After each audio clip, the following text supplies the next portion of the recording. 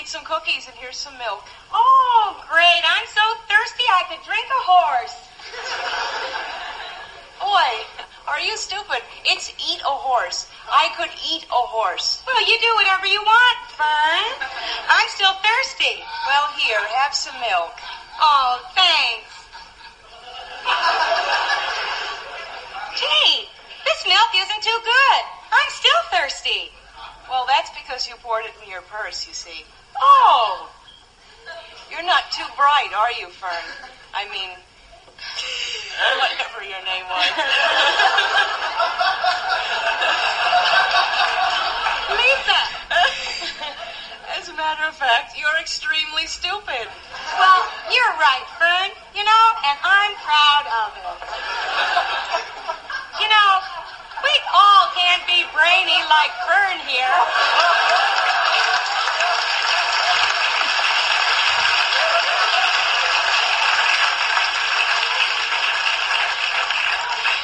That's why I want to talk to you tonight on behalf of a God-given American right. The right to extreme stupidity. Extremely stupid people are discriminated against all the time. And I should know, and so should Fern, because we are extremely stupid people.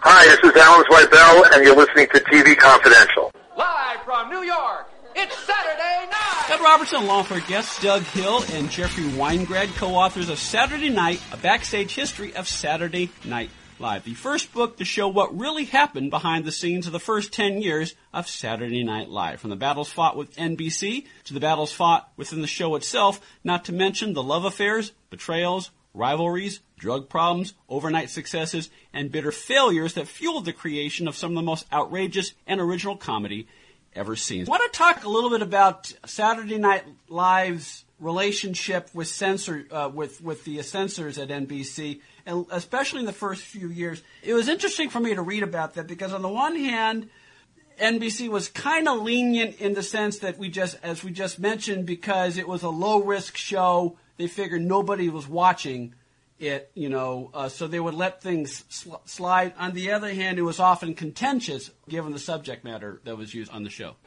Saturday Night Live took on, we had mentioned earlier that it had this attitude that it was going to do things differently than conventional TV. This was going to be an honest TV show, and it was intended to be a radical TV show. So it went in from the get-go taking on subjects and addressing subjects in a style and with a frankness that was really shocking to a lot of people in the older generation and in the executive hierarchies of NBC, and that included the standards and practices people. And it was a very there were a lot of fights, as we describe in the book. The beginning years of the show, especially Saturday Night Live and Lorne Michaels in particular, had numerous, regular, pretty much continuous fights about what they could get on the air, and they were fights over whole sketches, and oftentimes fights over specific words. I mean, there was a legendary fight that went back and forth for at least a week about whether or not they could say "bitch" the first time on television. And again, credit here, if you want to call it credit, I would. Credit for Saturday Night Live's success in getting this material on the air goes right to Lorne Michaels, because he just didn't take no for an answer. He would fight, he would negotiate, he would stall, he would threaten. He was a master at getting around the knee-jerk rejections of material from the standard that the censors would try to impose. Having said that, I should also mention that the first censor the show had was a relatively sympathetic guy who they could talk to.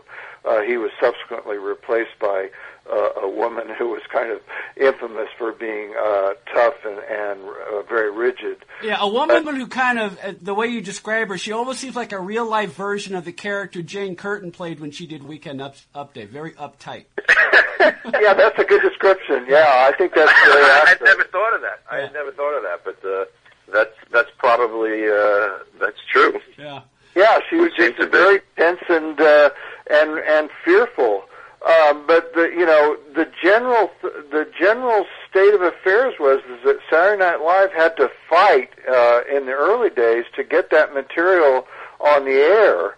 And one of the sides of the business story that I find very interesting is that once Saturday Night Live became one of the most successful shows on the network, it suddenly became much easier for them to get pretty much anything they wanted on the air. The censors became much more permissive. Right. It also went back to the complaints, as Lorne kept pointing out. Let's see what the complaints are, and they had a lot of complaints in the first show because George Carlin mentioned the word God and not the most uplifting way, and so they had some trouble with that. But they pointed out, year after year with sketches that, look, no one's complaining. Yeah. No one's complaining, but they had a gigantic, and when Doug, let me point out, too, when Doug says that Lorne would fight for these things, we're talking all the way up past the opening of the show. Yeah. There were times, there was one sketch called, where they wanted to have a takeoff of sorts on the manger around Christmas. I was thinking of that one, yeah. They were with the nerds. Yeah. And the nerds, where they would get noogies and stuff and hit people on the head with their knuckles. And the big take on that was the censor just was apoplectic because you can't give noogies to the Virgin Mary. Yeah. But as Lorne tried to point out, it's not the Virgin Mary. It's Gilda playing the Virgin Mary in a sketch that's supposed to be humorous and satirical. And this went on all the time. But Lorne, I don't know that it was over about the censors, and I forget who told us this, Doug, who gave us this line, but somebody gave us a great quote about Lorne saying he could talk the skin off of a grape. Yeah, no, he seemed to be in his element. Yeah. He wasn't a lawyer, but lawyers love to argue, and he seemed to be in his element, and it was a combination of intelligence and passion, and just being, he was the champion of that show, and he fought for it tirelessly. That's a really good description, Ed. Lorne, he was just a brilliant producer, and it was basically he was the one that made that show what it was, not only because he could fight the network effectively, but because he hired the people he hired, and we've seen that all through the history of the show. He's had a pretty good track record of hiring performers. We talked about some of the stuff that went on behind the scenes of the first show, like a lot of shows, not only live shows like Saturday Night Live, but even filmed, comedies or filmed dramas. It almost always takes a few shows for a program to find its footing. In the case of Saturday Night Live, it was the first show hosted by Candice Bergen where everything sort of came together. Yeah, what was that, Jeff? The fourth show, I think? I think it was, yeah. Yeah, it took him about 4 shows for Lorne to find the rhythm that really worked and for everything to fall into place. And it's, as I mentioned earlier, it's been pretty much the same format ever since. When Herb Schlosser sent out that memo, I don't recall whether it was he said this in the memo or whether he said it to us, because we did have some interviews with him. But what he was looking for back then is he wanted to make his mark on NBC. He looked around and he saw that the Tonight Show had been there for 20-something years, the Today Show had been there for 20-something years, and what he wanted to do was create a franchise. That's what he had in mind. And I'll tell you something, as the show, as you pointed out, this year begins its 40th season on air, and if that doesn't define a franchise, then nothing does. One more item. Here's something a lot of us have in common. Broken appliances. Broken air conditioner, broken down heating system, broken down washer dryer, broken down refrigerator. And if you're a homeowner, you know just how expensive it is to get one of those things fixed, let alone what happens if more than one appliance breaks down at the same time. Well, if you're a homeowner, you can get all of your appliances on a warranty plan that guarantees protection for all of your home appliances in case they break down. And best of all, it will only cost you about $1 a day. Call the Home Service Club at 800-264-3168, 800-264-3168. The call is free, and if you're one of the first 25 callers, your first month membership in the Home Service Club will also be free. Home Service Club, warranty plan, guarantees protection for all of your appliances for less than $1 a day. 800-264-3168, 800-264-3168. Be part of our conversation. If you like what you hear, have thoughts on this week's program, or have an idea for a future edition of TV Confidential, we'd love to hear from you.